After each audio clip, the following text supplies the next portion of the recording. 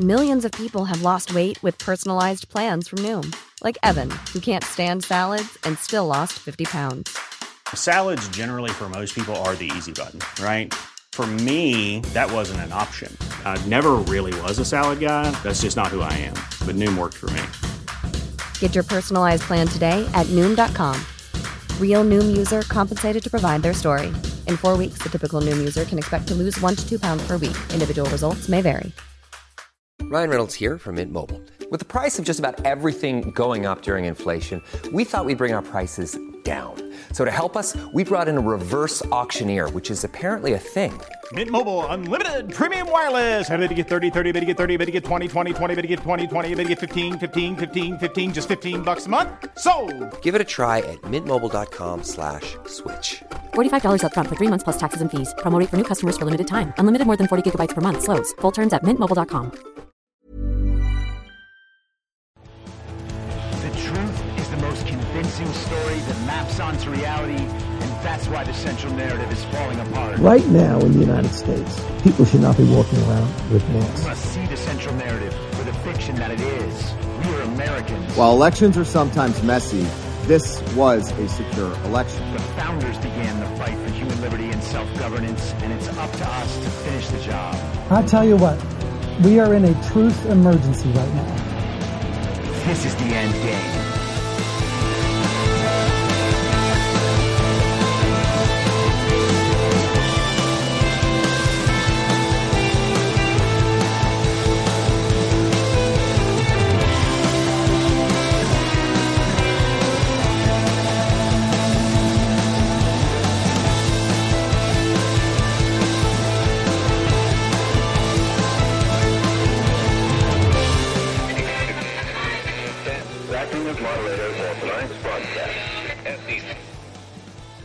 It's Tuesday, November 1st, 2022, the 650th day of dystopia. I'm your moderator, Chris Paul. Let's be reasonable. A warm welcome and hello to all of you listening to the podcast on the day of its release. The only way to do that is by becoming a paid subscriber at imyourmoderator.substack.com. You can do so for as little as $50 a year or $5 a month. And you will be supporting me, the work I do, and this show as it expands. And hey, if you can't or you simply don't want to, continue listening to the show for free a couple days later on a wide variety of podcast platforms and, of course, Rumble. And all I ask is that you share it with your friends. So let's talk about what's happening in Brazil. On Sunday, Brazil had the second round runoff election for president, and the results, as reported, show the corrupt communist criminal Luiz Inácio Lula da Silva defeating Jair Bolsonaro with just less than 51% of the vote to Bolsonaro's 49.1% of the vote. And the raw vote totals were pretty stunning. Lula is reported to have 60 million, about 346,000 votes, and Bolsonaro 58,206,000 votes. And if you had a child's brain in your skull and were trying to do all your thinking with that, you would say, well, I guess 51% of the people in Brazil want Lula to be president, so now Lula's president. Just like you would have believed that Joe Biden was capable of getting 81 million real, legal American votes from his basement. And then you would have completed your Uber Eats order and gone back to playing Wordle, hoping there was something new to watch on Netflix. But if you're the sort of person that has a fully functional adult-sized brain in your head, you might say, hey, how did those results happen?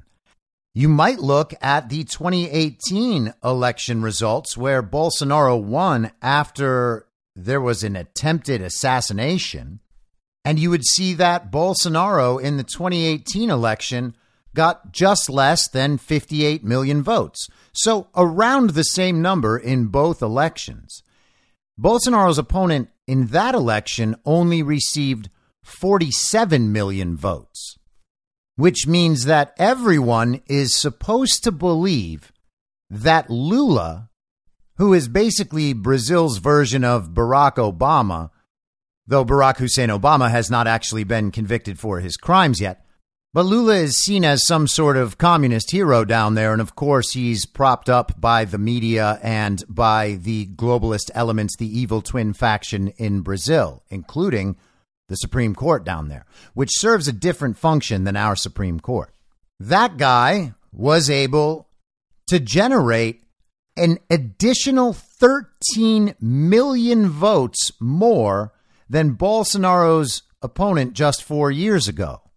And all of that, of course, is brand new turnout. 13 million brand new voters all entered the process this cycle compared to last cycle.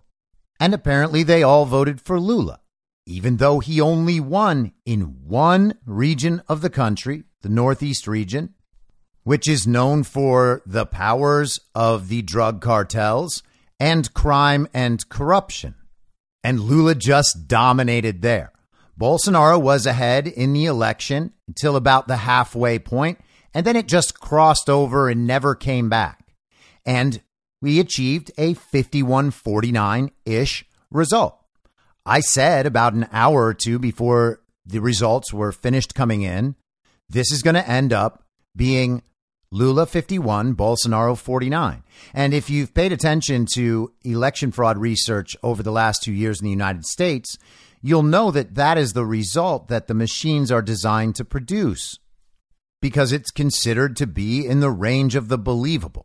Now, that's not the same thing that happens in the American presidential election, of course, because presidential elections are decided by the Electoral College. So the point is to get the wins in enough states and then inflate the vote totals in the states where fraud just can run rampant, like California, for instance, and use that inflated vote total in the thoroughly fraudulent states to then create the narrative of additional legitimacy that comes from winning the popular vote. But the popular vote isn't anything in America. That's not a real thing, no matter how many times Hillary Clinton or whoever else talks about it. The machines are designed to produce 51-49 results. That's what the algorithm brings. And that's exactly what we ended up seeing in the Brazilian election. But Bolsonaro is not going to go quietly. He has not called Lula. He has not conceded. There are massive protests in Brazil right now. And the military is auditing the election. The military audited the first round as well. Information is coming out of Brazil that Bolsonaro was elected with 65% of the vote.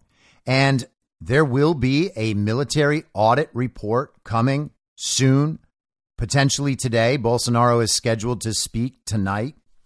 And there is anticipation of considerable unrest. There is the expectation that members of the Supreme Court may be arrested. People involved with the election fraud obviously would be arrested. And it's looking right now like there is a very strong chance that the world is going to understand that elections are stolen worldwide. Brazil is a major country. We've talked on this podcast at length about places like Myanmar and Burkina Faso, where elections are stolen and the military steps in to correct the situation. But that hasn't happened in any place with the size or the power of a country like Brazil. They are 2/3 the size of the United States in terms of population. And there's not going to be any way to hide what's going on there. If Bolsonaro comes out tonight and says that he is contesting the result, the military has audited the election, they have the final results, Bolsonaro won 65% of the vote, what then? I guess we'll see, because it seems like it's going to be happening. But since we'll know more soon, I don't want to speculate too much about that. But I do want to examine some of the narrative leading up to the election and some of what we've been hearing since Sunday. So let's start with the mouthpiece of the global propaganda state media, Reuters. they are always the one to give the official story about elections worldwide. So let's see what they're saying about Brazil and keep a particular focus on how they are manipulating the narrative while they're reporting what happened. This article is from Sunday, and the headline is Lula narrowly defeats Bolsonaro to win Brazil presidency again. Kind of makes him sound like he's the incumbent, doesn't it? Luiz Inácio Lula da Silva narrowly defeated President Jair Bolsonaro in a runoff election on Sunday that marked a stunning comeback for the leftist former president and the end of Brazil's most right-wing government in decades. That is a pretty powerful statement from Reuters. A stunning comeback, really. So what is Lula coming back from? They are implying that the comeback is from Lula being imprisoned for corruption and then being let out of prison by the corrupt Supreme Court. They certainly can't call his election victory a comeback in terms of the polling. He was projected to win in the first round by 14 points in the polls. That didn't happen. They've kept him up in the polls since then, naturally to support the narrative of an eventual Lula win. They have to set it up in advance so that when it happens, it was exactly what everyone expected. The vote was a rebuke for the fiery far-right populism of Bolsonaro, who emerged from the backbenches of Congress to forge a novel conservative coalition, but lost support as Brazil ran up one of the worst death tolls of the coronavirus pandemic. That's the story they're going with.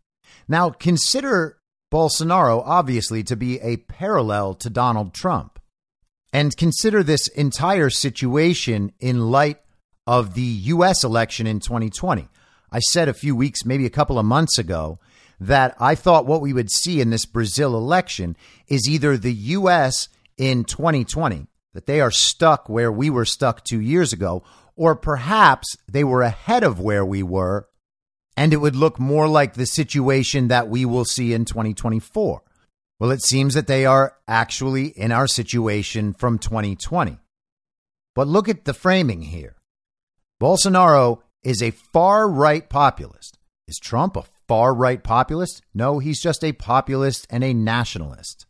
His priorities are a sovereign America that allows the sovereign individual to exist. The global communists have the exact opposite priorities. They want one world global government where they get to rule over everyone and tell everyone what to do. And they want enough controls on people's behavior. They want to be able to control their lives so specifically that those people have no choice but to devote their lives to supporting the regime. This is how it always goes in communist nations, and naturally it would go the same way if the world was just one big nation governed by global communists. They are claiming that he was once very popular, but now 2.5 years in to the pandemic period, the country wanted a change because they were mad about COVID. That should make absolutely no sense to anyone. And of course, this is the exact same narrative they ran to explain why Donald Trump had lost in 2020. Sure, he gained 12 million votes, a full 20% over his 2016 total. But people were so mad at how Donald Trump handled COVID that they came out and voted for the old, corrupt, degenerate pervert who can't think in complete sentences and campaigned from his basement. They were so mad about COVID. And Brazil's people who support the parallel of Trump are also apparently so mad about COVID. Brazil is so mad about COVID that 13 million brand new voters came out and voted for Lula, giving him his narrow win. On its face, it makes no sense. They're going with the same 2020 playbook that everyone has already heard and no one believes. How many people do you know who are mad about the way COVID was handled and have moved more toward the direction of the global communists who gave us the pandemic. Who gave us the pandemic? Straight from a lab, which means, oops, scientific failure. Do you think the people in Brazil don't know that masks don't work and lockdowns don't work and vaccines don't work? Who in the world could ever believe that people upset about COVID would then go and choose team lockdown? It's hilarious, actually. Charlie Crist, who's contesting Ron DeSantis in Florida, says he would think about bringing back COVID mitigation strategies in case there's an uptick, a resurgence of the very deadly pandemic this winter. Kind of makes it sound like they're going to try that after they get obliterated a week from today in the midterm elections. Bolsonaro remained silent on Sunday night after the results were announced, and some of his allies publicly acknowledged his defeat, defying expectations that he might immediately challenge the narrow result after making baseless claims of fraud in previous elections. You got that? Baseless claims. There's no evidence. It's like they don't know the military is auditing it, except they do know that. So why aren't they being responsible and waiting for all the facts to come in? It's worth pointing out that they slipped one of their other slogans into that paragraph, talking about how some of Bolsonaro's allies publicly acknowledged his defeat. Well, there you go with another 2020 parallel. Some Republicans said that Donald Trump actually lost. And if you have a child-sized brain rattling around in your adult-sized skull, that makes it sound like Bolsonaro is somehow isolated. Even his own allies say he lost. Got the same story about Trump. Doesn't mean anything. He either did or didn't lose. The election was either stolen or not. There was either fraud or not. There is nothing that changes the underlying facts of the situation, no matter how the narrative evolves, no matter what the courts say, no matter what the media says, no matter what the allies, supposed allies of the candidate say. There was either fraud or there was not. And they will not address that part, although the military will. Lula said in a speech he would unite a divided country and ensure that Brazilians put down arms that never should have been taken up, while inviting international cooperation to preserve the Amazon rainforest and make global trade more fair. And that sounds exactly like the nonsense coming out of the Biden campaign after the 2020 election. He was going to unite everyone. Remember David Chalian on CNN saying that the lights down the reflecting pool leading to the Washington Monument, they were like Joe Biden's arms reaching out to embrace the nation. And Joe Biden was going to save the earth from the sun. He would make everything more fair and more equal. We would have diversity. We would have inclusion. Everything was going to be just great. Except look around. Nothing is great. Joe Biden, fake president that he is still overseeing the worst presidency in American history. And the nation has not become more united at all, at least not in the way Joe Biden wanted it to be, and not in the way we were told it would be, where both sides are finally coming together and finding some common ground. That hasn't happened at all. The country is more united because the country has come our direction significantly and are finding out that Donald Trump wasn't their problem. And so they are uniting around our position, which is wonderful. But the division in society that everyone was told would go away has only been continually stoked by Joe Biden and by the media.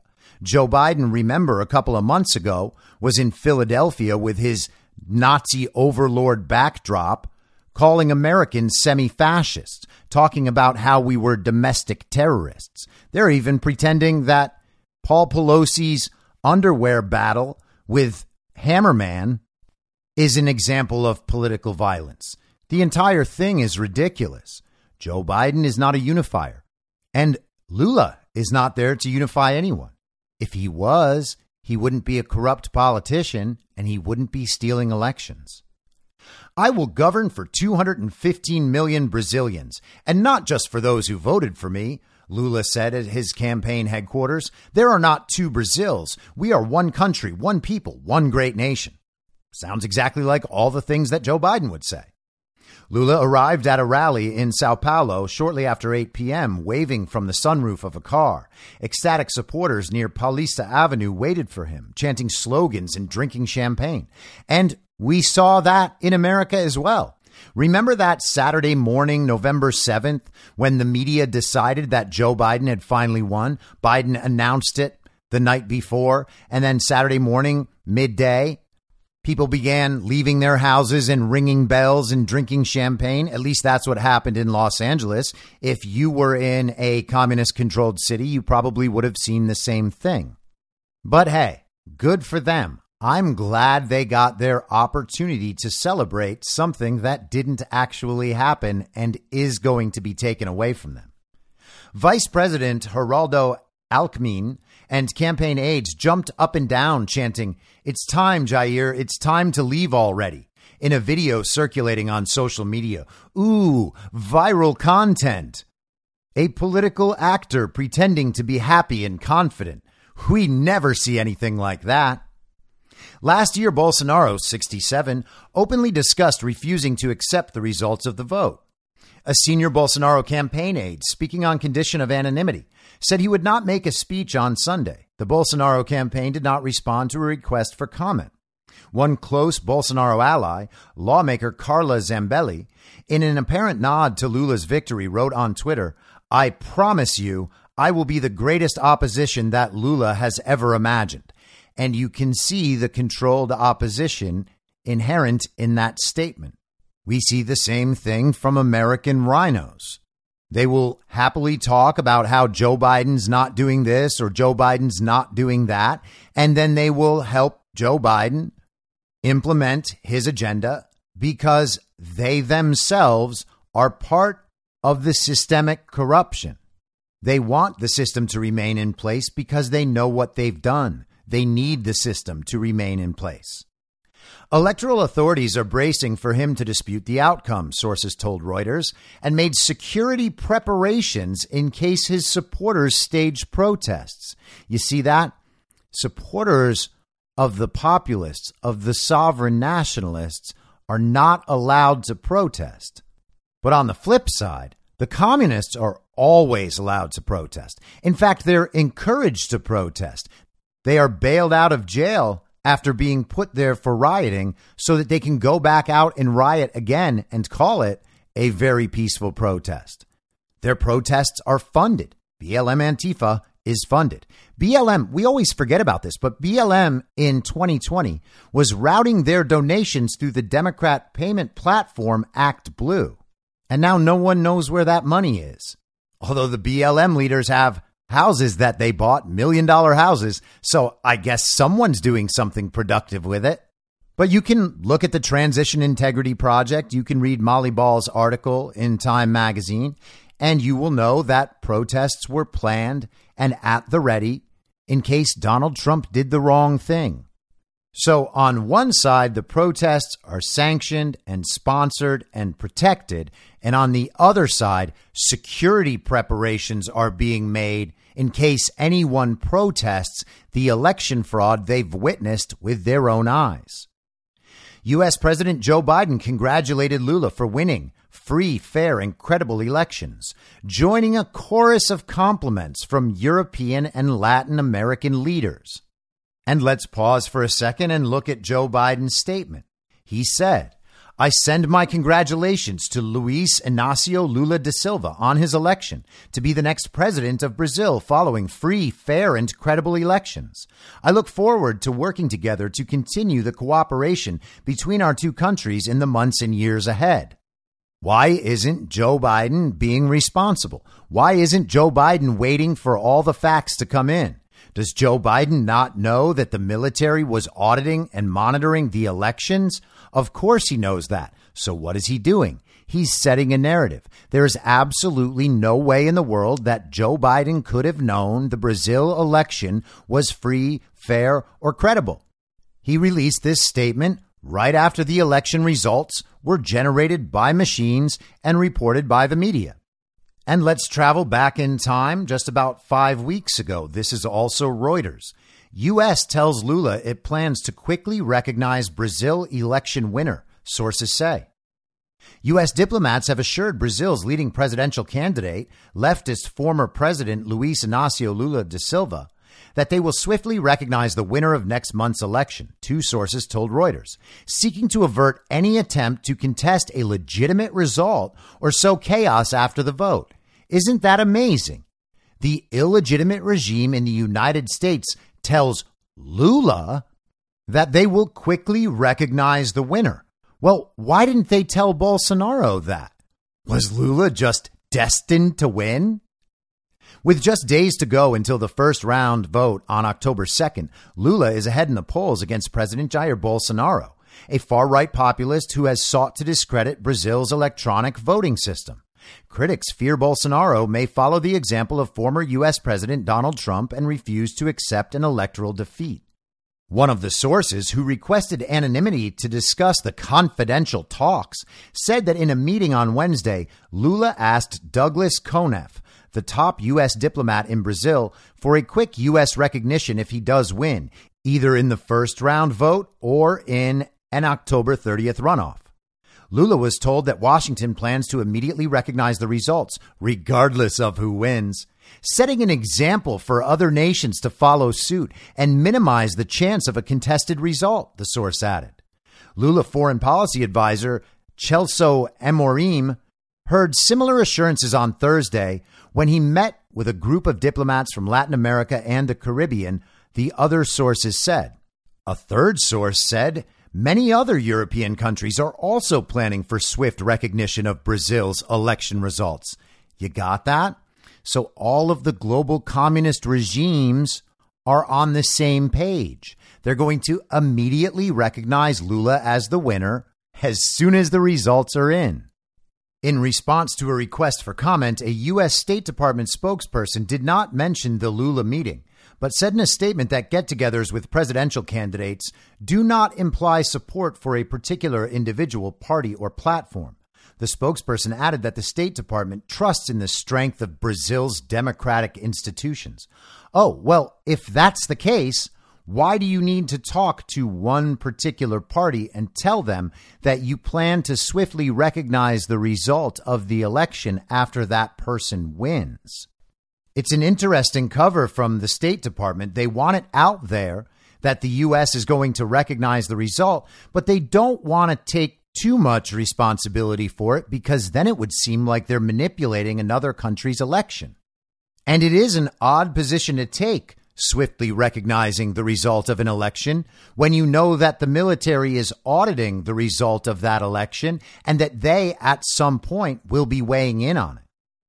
Still scarred by the January 6, 2021 assault on the U.S. Capitol by Trump supporters, the administration of President Joe Biden has grown increasingly concerned with Bolsonaro's baseless allegations of electoral fraud, sending high-level delegations to Brasilia to urge him to commit to democratic norms. Again, the norms are what they always go with. Why aren't they going with what the law allows?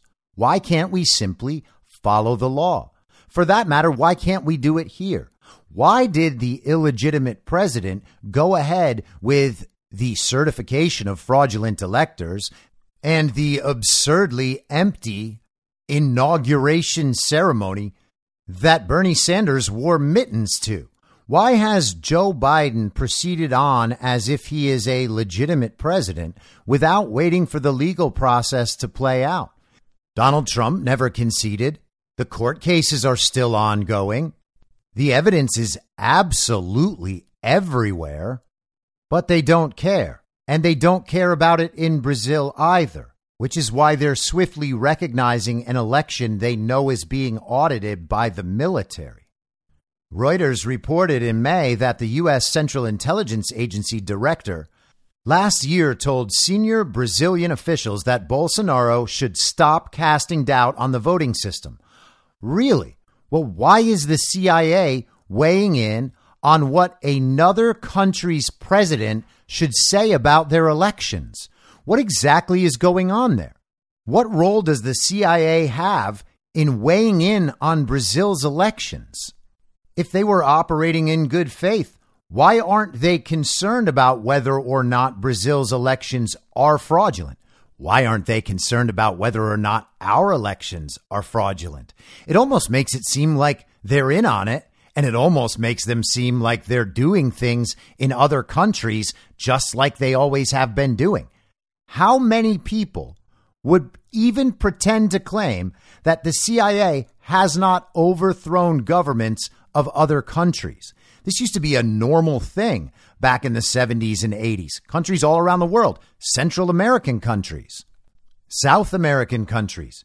None of it is even unusual, but we're just supposed to pretend that all of that history doesn't exist and our CIA has some sort of stake in the outcome of Brazil's elections, has a reason to be commenting that the president of Brazil shouldn't be talking about whether or not their election system is a system that produces fraud. All it takes to get there is enough infiltration from the global communists that the election system can be changed to produce the desired outcomes. One of the sources said that in a meeting with CONEF, Lula thanked the United States for having expressed faith in Brazil's voting system. So Lula has a good reason, the CIA has a good reason, Joe Biden has a good reason to tell everyone in the world that Brazil's election system is just perfect. So perfect that we actually don't need to wait for the results of the military audit. We can just say the system's perfect, Lula won, let's everybody move on. Let's begin the process of uniting. But it went even deeper than that. Bernie Sanders and some other communists in the Senate passed a resolution urging the government of Brazil to ensure that the October 2022 elections are conducted in a free, fair, credible, transparent, and peaceful manner. Otherwise, the U.S. must reconsider its relations with the Brazilian government and suspend cooperation programs, including in the military area. Ooh, that's so threatening, especially to a country that already has significant allies, and especially as they witness the complete and total disasters created by Joe Biden, first in Afghanistan and now in Ukraine. Oh no, they're not going to cooperate anymore. Bernie Sanders and some other complicit communist senators and congressmen actually met with a delegation from Brazil. They wanted to make it clear that stakeholders needed to stand up and do something if the election results were challenged. Bernie Sanders himself said, "What I heard from the delegation unfortunately sounds all too familiar to me because of the efforts of Donald Trump and his friends to undermine American democracy. I'm not surprised that Bolsonaro is trying to do the same in Brazil. We really hope that the result of the elections will be recognized and respected, and that democracy will, in fact, prevail in Brazil." And of course, Bernie Sanders wants that. Bernie Sanders has been a communist for 60 years. And I know he calls himself a democratic socialist. He can't describe what that is or what that means. And he would certainly never be able to describe the limits of democratic socialism and where on the road to communism he might stop. But he knows that it's the best way to ensure the people have the best possible life, even though none of those policies have ever worked anywhere. And I know, Bernie Bros, you think they're working so well in Scandinavia because that's what the TV told you. But that's not true either. But let's return to the main article from Reuters. His victory consolidates a new pink tide in Latin America after landmark leftist victories in Colombia and Chile's elections, echoing a regional political shift 2 decades ago that introduced Lula to the world stage. You got that? There is a communist resurgence in South America. All it takes is for a perfect election system to be in place. Lula has vowed a return to state-driven economic growth. Does that ever work? Of course not. And social policies that helped lift millions out of poverty. when he was previously president from 2003 to 2010. And again, they will always say that. That has been the argument for the Chinese Communist Party in China, that they've lifted all of these people out of poverty. They call their system state capitalism, just like the World Economic Forum calls their system stakeholder capitalism. It doesn't matter. It's all the same thing. Different situations, slightly different brands of what's going on, but the ultimate result is the same. It is a communist society top down, an imagined equality for everyone, depending on how much they're willing to serve the state and how valuable they are in serving the state. And it's not hard to see. Look at the actors in Hollywood, for example, who are politically active online. They put out the state's propaganda. They are useful idiots, all of them, and they are paid, promoted, and glorified for doing so. They are valuable members of the state because they support the state broadly to people who pay attention to them, to people who respect them for some reason. He also promises to combat destruction of the Amazon rainforest, now at a 15-year high, and make Brazil a leader in global climate talks. Now, that is not a real problem, and you can listen to Bolsonaro explain why it's not if you don't believe me, or you can just recognize that this is the same narrative that they play all around the world. Everything is about the environment. Everything is about climate change. The only way we can save the earth from the sun is by keeping communists in office. There were 4 years of hatred, of negation of science, said Ana Valeria Doria, 60, a doctor in Rio de Janeiro, who celebrated with a drink. It won't be easy for Lula to manage the division in this country, but for now, it's pure happiness. It's strange that Reuters doesn't quote any Brazilian doctors who might not be drinking in pure happiness. A former union leader born into poverty, Lula organized strikes against Brazil's military government in the 1970s. His two-term presidency was marked by a commodity-driven economic boom, and he left office with record popularity. So he basically brought in the global communist order, allowed them to begin extracting resources, putting Brazil on the agenda, and the money flowed in, just like we talked about last week, where once George Soros and members of the illegitimate Biden administration overturned and overthrew the government in Ukraine, Soros and the globalists began investing there and propping up businesses that they extracted the profits from. However, his Workers' Party was later tarred by a deep recession and a record-breaking corruption scandal that jailed him for 19 months on bribery convictions, which were overturned by the Supreme Court last year. In his third term, Lula will confront a sluggish economy, tighter budget constraints, and a more hostile legislature. Bolsonaro's allies formed the largest bloc in Congress after this month's general election and won the races for governor in Brazil's three most economically powerful states, highlighting the enduring strength of his conservative coalition. It also highlights the fact that the people didn't vote for Lula because they were mad about COVID and then just accidentally voted for all the politicians who rode Bolsonaro's coattails. Same thing that happened here. Remember how Joe Biden got 81 million real legal American votes and the Democrat congressional majority shrunk? Remember how Donald Trump won the bellwether states and the bellwether counties?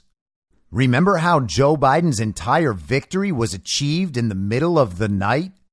And he won because black voters turned out more for the man who was mentored by a Klansman and said, if you don't vote for me, you ain't black, than they did for Barack Obama, but only in a select few cities in the swing states that won Joe Biden the election. It should be easy to see that nothing is legitimate about any of this. And it is strange to consider how they manipulate our perspective. There are obviously so many glaring problems with the election in Brazil, same as there were with our election in 2020. And there's this phenomenon where people just absolutely overlook all of this stuff that is just right in their face because they've been told to expect all these anomalies, which makes them seem like they aren't anomalies. They're just stuff that can happen. They're given a convoluted and complicated explanation of why they should be prepared to expect all of these things that would naturally be seen as impossible. They run stories about how the election will be supported by the other countries immediately. They run stories about how great the election system is, even though everyone at this point knows that the election machines are a problem. They were able to convince Biden voters that our election system is perfect, even though Democrats have spent years saying that the voting machines can be hacked and manipulated and the results can't be trusted. All of that is ignored because they have to cement the chosen outcome. And to do that, they need half the population on their side. Now, the sad part is that these people know that they're ignoring these obvious anomalies. They've been given explanations as to why they would see them. And the explanations don't even really make sense. And people understand that. People understand that they're pretty flimsy explanations. But they also understand that enough people will agree with these explanations so that when you say them in polite company, people will be like, yeah, you're right. I heard that too. Everybody knew that because of COVID, it was going to take a few extra days to count all the ballots, even though it didn't in Florida, it didn't in Texas, and it doesn't in most states. But in certain states, it takes a few extra days. In California, it takes a few extra weeks. And everybody stops paying attention. And eventually California just chooses whatever results they want, especially down ballot. They steal DA races. They steal city council races. They steal ballot measures all that way. They don't give out the results. They say the results are going to take a little longer. People wait a week. They wait 2 weeks. They wait 3 weeks. Then the results just come in. They're never really announced. They're reported here and there. It doesn't make headlines. And no one ever checks again. And our politics are just further infiltrated with illegitimate officials. And then those illegitimate officials change things even more to make the grip on power even tighter, to make it even easier to preserve fraudulent outcomes in elections. In Brazil, they even went so far as to accuse Bolsonaro supporters of voter suppression. And of course, we can see that here in the U.S. right now, too. They were trying to claim that a couple of men in Arizona dressed up in tactical gear and had guns and were trying to intimidate voters from going to the ballot drop boxes. Now, what they were trying to do was get the citizens watching those drop boxes moved out of there to make it so that no one could watch the ballot drop boxes at all. No one could stop the ballot mules. And so they hired a couple of guys to come on down, completely covered, head to toe, wearing masks. They let the pictures out. They send the pictures out to the nation. MSNBC and CNN, the New York Times and the Washington Post, they all run with it. MAGA extremists are intimidating voters in Arizona. And the courts held up people's right to watch the ballot drop boxes. And it's still in an ongoing challenge. Democrat fraud lawyer Mark Elias is still pushing on it. And naturally, this is what you want to do if you are a pathological liar or an institution built on pathological lying, like our mainstream media. This is Forbes talking about Brazil a couple of days ago. Brazil election, police accused of pro-Bolsonaro voter suppression in high-stakes presidential race. Reports of police officers in Brazil blocking key highways and pulling over buses filled with voters on the way to the polls Sunday gave rise to allegations of voter suppression amid a tense presidential runoff election between Brazil's right-wing President Jair Bolsonaro, nicknamed Tropical Trump, and leftist former President Luiz Inácio Lula da Silva, that could steer the country in dramatically different directions. Think about how ridiculous this is. The police are trying to stop people from voting. That's what they're going with. They're stealing an election completely, and they're accusing the other side of doing it so that their own supporters feel aggrieved, extra aggrieved, when that election is challenged. Bolsonaro has now come out and spoken and said that he will not be conceding the election, but that he is going to go along with the Constitution, and the transition process will be allowed to move forward as things are sorted out. I guess that he is being responsible and waiting for all the facts to come in. The side that steals elections can accuse the other side of anything, but the side who has their election stolen can't even talk about the fact that the election is stolen.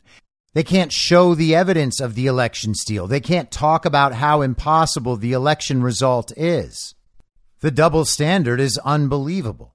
What kind of point are we reaching in our elections and the way we think about our elections that we have just decided there is absolutely no way that an election result could ever be wrong, unless, of course, the communists lose, and no one is ever allowed to talk about how the election results could be wrong, unless the communists lose.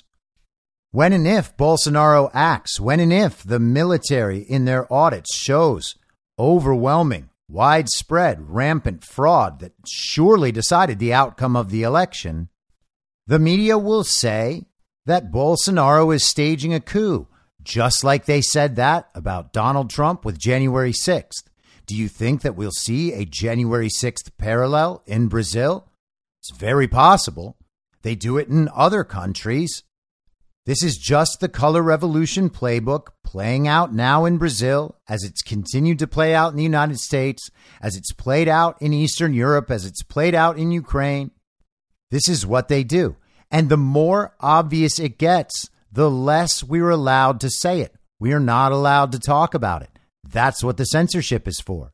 YouTube has announced that you are just not allowed to question the election results in Brazil at all. They will censor absolutely all of it. Now, changing subjects without a segue, I want to update a bit about the Paul Pelosi attack story.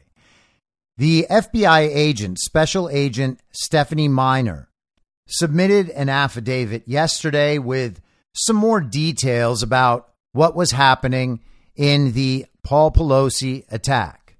And naturally, the same people who are wrong about everything and constantly lying see an affidavit from the FBI, think that every word of it is absolutely true and factual beyond a shadow of a doubt, even though the first part of the affidavit talks about how a lot of the information that Special Agent Stephanie Miner is relaying is not information directly from her, and she's paraphrasing, and she's going with the best information she has, but that it's enough to justify the warrant. Now, the thing with Stephanie Miner is that she has a history of being the special agent in charge of the investigations about MAGA extremist violence. And so I want to go through an LA Times article about the last time she did this. And it's worth noting exactly when these two attacks happened. The Paul Pelosi thing obviously happened less than 2 weeks before the midterm elections. And the last one happened just a week after Joe Biden's illegitimate inauguration. This is the LA Times from January 29th, 2021. Extremist accused of plotting to attack Newsom, a dangerous Nazi sympathizer or a mouthy drunk? Oh, a Nazi sympathizer. You mean like people who voted for Joe Biden and are now supporting Nazis in Ukraine, or a different kind of Nazi sympathizer? Diverging portraits emerged Friday of the far-right supporter from Napa, whom authorities arrested this month on weapons charges and said might have been plotting to kill California Governor Gavin Newsom. In court Friday, a Napa County prosecutor said auto repair shop owner Ian Rogers built 5 large pipe bombs, possessed machine guns and extensive body armor, used encrypted communications to chat with like-minded extremists, and is part of the right-wing group that does call itself the 3 Percenters. And of course, you know the 3 Percenters, that group that they made up, who was apparently at the Capitol. Very real group, certainly not infiltrated by the FBI, like the group of people who plotted to kidnap Gretchen Whitmer or the various groups of people that staged the very violent insurrection at the Capitol on January 6th. According to an FBI affidavit written by none other than Stephanie Miner, Rogers, 43, made multiple threats in text messages to attack Democratic targets and ensure that Trump stayed in office. In the texts, Rogers stated, "Let's see what happens, then we act," and later added, "I'm thinking sack office first target, then maybe bird and face offices." Okay. FBI Special Agent Stephanie Miner, in an affidavit attached to the charges, said the texts were indications of his target. "I believe that when Rogers said sack office first target, he meant that their first target should be the offices of California Governor Gavin Newsom in Sacramento. I further believe that when Rogers said that the bird and face offices would be next, he meant the offices of Twitter and Facebook, because both social media platforms had locked Trump's accounts to prevent him from sending messages on those platforms." It's brilliant, isn't it? It's like every single narrative that they needed to push right at that time, it just all folded right into this story that came right after the inauguration and the very violent insurrection. This Paul Pelosi story, we're told, because of a blog that does not seem to be real at all, that he was a anti-vaxxer, a climate denier, an election denier. He was an Amber Heard hater. He was a QAnon. He was all of the things that any child-brained Biden voter would think are the scariest things in the world. The people just about to do violence to them all the time. It's got everything all wrapped up in one just perfectly. And isn't it amazing that Stephanie Miner has now done the Newsom potential attack and the Nancy Pelosi assassination attempt? They are basically family. It's amazing. They must have formed a really close relationship with Stephanie Miner by now.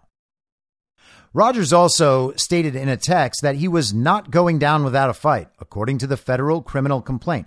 But Rogers' attorney, Jesse Raphael, described his client as a survivalist, family man, and mouthy drunk.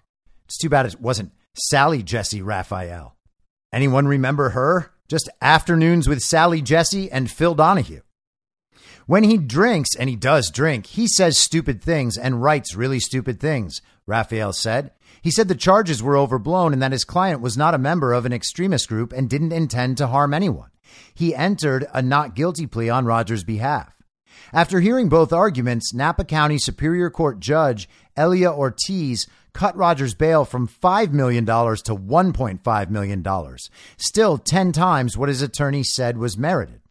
Rogers, wearing a mask and headphones, appeared in court via video feed on Zoom from the jail. His manner was calm and he said very little. The 3 percenters, according to Brian Levin, director of the Center for Study of Hate and Extremism at Cal State San Bernardino, are Second Amendment insurrectionists whose members, quote, maintain when the government acts tyrannical, they have a subjective right to armed rebellion.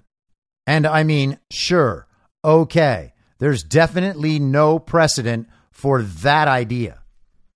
3 percenters have been tied to a violent plot to kidnap Michigan Governor Gretchen Whitmer. Isn't that amazing? They can say this with full confidence in the LA Times at the end of January 2021. I wonder if they would be so confident in writing that now, since 12 out of the 18 men accused in the Governor Whitmer kidnapping plot were FBI agents or informants or in contact with federal law enforcement officials.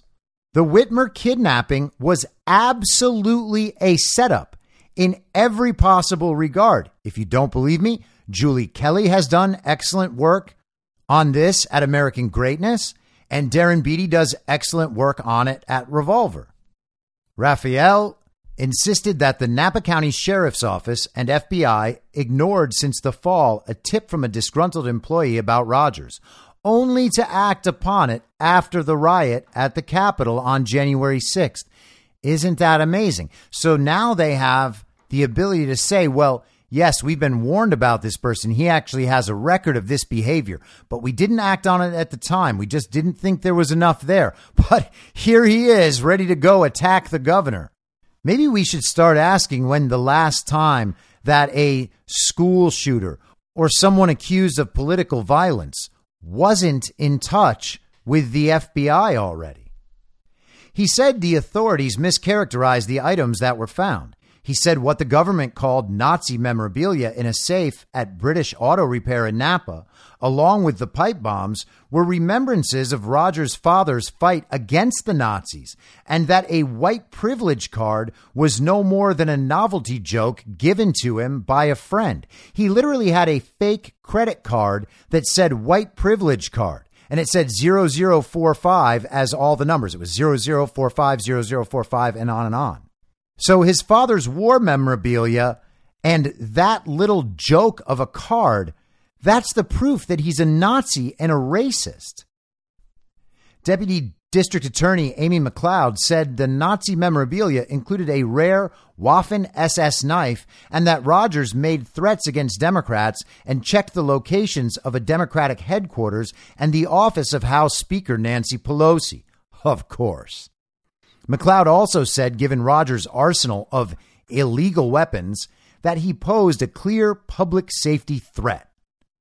McLeod said that the January 15th search of Rogers' business led to the recovery of 49 firearms, including 4 machine guns and 4 other weapons that are illegal in California, and 15,000 rounds of ammunition. The pipe bombs measured 3 or 4 inches wide and nearly 8 inches long and were made with galvanized steel with caps and fuses that would turn to shrapnel when ignited. Hey, FBI, who was the pipe bomber on January 6th down in D.C. at the RNC and the DNC? Well, Darren Beatty from Revolver has blown that story completely apart, too. And no one has any idea of who that person was. They've found grandmothers across the country and imprisoned them, but no one has any idea who the pipe bomber was. Does anyone believe any of this nonsense anymore?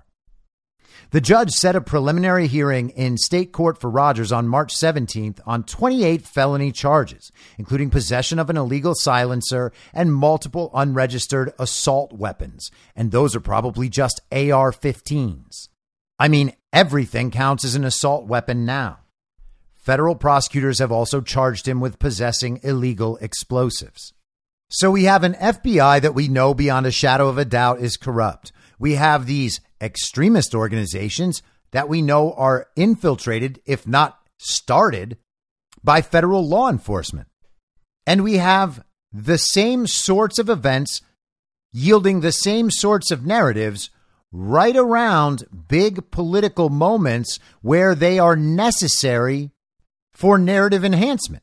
They actually need at certain times to drive home the idea that MAGA supporters are violent and they're going to attack everybody. And so what you need to do is support the Democrats, no matter what, no matter how illegitimate they seem, no matter how much they ruin the country, no matter how much they stoke racism and division, no matter how the economy goes, how many millions of illegal aliens flood into the country. None of that matters when they are able to dig down deep into people's most basic fears. They are playing on the fear of the other. They have separated these people so far from reality that they have absolutely no idea why any of us think any of the things we think or believe any of the things we believe. We can understand why they think the things they think. They are lied to all day long about absolutely everything. And they think the same about us, of course. But we're the ones who actually check. And they don't. And we know they don't. And they know they don't. And they will say that they don't. They'll say, politics, it's just, it just really is, it's an uncomfortable subject. And I don't think we should talk about it. I really think that there are more important things in life, more important things to spend my time on. I know you put a lot of time into that, but that's just not the sort of thing I'm interested in. I don't have the time to spend that you have on it. And they never actually consider that that means, in a very important way, they have no idea what they're talking about. So when they're saying your media lies to you, and we're saying, no, it's actually your media that lies to you, and we're the ones who actually check and know how to verify our facts in an empirical, observable reality, it should be pretty clear about what's actually going on. The observable reality doesn't work for Democrats because in the observable reality, Democrats are terrible at everything and absolutely evil in an undeniable way. The only way to deny it is to fully embrace the false reality and to never, ever check. And they won't check because they know they're wrong. They have that sense inside. Something must be wrong. If I check, it might not be the thing I'm told it is. So if I don't check and the public narrative just goes on, then I can just continue going along with that. And until the public decides that everything I've done is wrong, well, no one's going to know. No one's going to hold me accountable for it because everybody's doing it. And once again, you have re-arrived right back at Child Brain Station. And when you point it out and you tell them all the ways that the story they believe is absolutely wrong, they'll call you a conspiracy theorist. They'll say it's irresponsible. They'll say your rhetoric is dangerous, and then they'll push for more censorship. And when you say, hey, how's this rhetoric dangerous? They point to events like this staged attempt at maybe bombing something somewhere. They'll point to the kidnapping plot of Gretchen Whitmer, which was staged. They'll point to the January 6th very violent insurrection, which was staged. And they'll point to this Pelosi incident, an attempted assassination of the Speaker of the House. Does that sound like what this is? He was going to kidnap the Speaker of the House. He walked to the house. He was in his underwear. He's basically a homeless man that lives in a hippie commune. He does drugs all day. There's a Black Lives Matter LGBTQIA+++++ flag outside his house. All of it is nonsense, but it doesn't matter because it allows the communists to be scared of the other, to hate the other. It is a hate movement, and the hate is the only way they can win. And it's also the most effective way to continue the censorship regime and make sure no one can ever call them on anything. They get out ahead of the story. They push their story. They tell everyone what the story means. And if anyone challenges it, those people are personally attacked for as long as it takes to get them to shut up. Now, I don't know what that is, but it doesn't sound like being responsible and waiting for all the facts to come in. I'll be back tomorrow at the same reasonable time on the same reasonable podcast network. I don't have a network. Masks and lockdowns don't work. They lied to you about a pandemic, and Joe Biden will never be president. In my mind, that's the end game. If you're listening to this episode for free, you can support me and support the show and the work I do by signing up for a paid subscription at imyourmoderator.substack.com. You can do so for as low as $50 a year or $5 a month. Comes out to under a quarter per episode, and you'll blast right through the paywall for all of the writing. The merch store is www.cancelcouture.com, and you can find everything else by heading to Linktree. Linktree.com/I'mYourModerator. And I'll see you soon out on the range.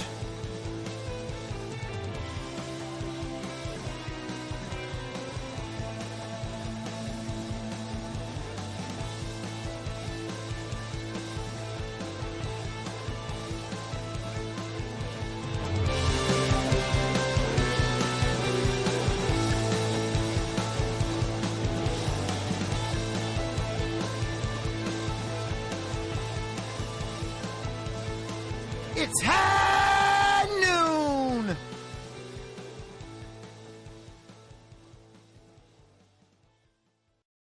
In my mind, that's the end game. Thanks for listening. If you'd like to follow what I'm reading and thinking throughout the day, you can do that by downloading the Telegram Messenger app and going to t.me/I'm your moderator. On social media, you can follow me on Truth Social, Getter, and Gab at I'm your moderator. I also have channels on Rumble and BitChute. If you'd like to follow the writing, you can find me at imyourmoderator.substack.com. The merch site is cancelcouture.com, or go direct shop.spreadshirt.com/cancel-couture. If you'd like to support the podcast financially, the best place to do that is Ko-Fi. Go to ko-fi.com/I'm your moderator. And all of these details will appear in the show notes with each episode. I'll see you soon down on the range.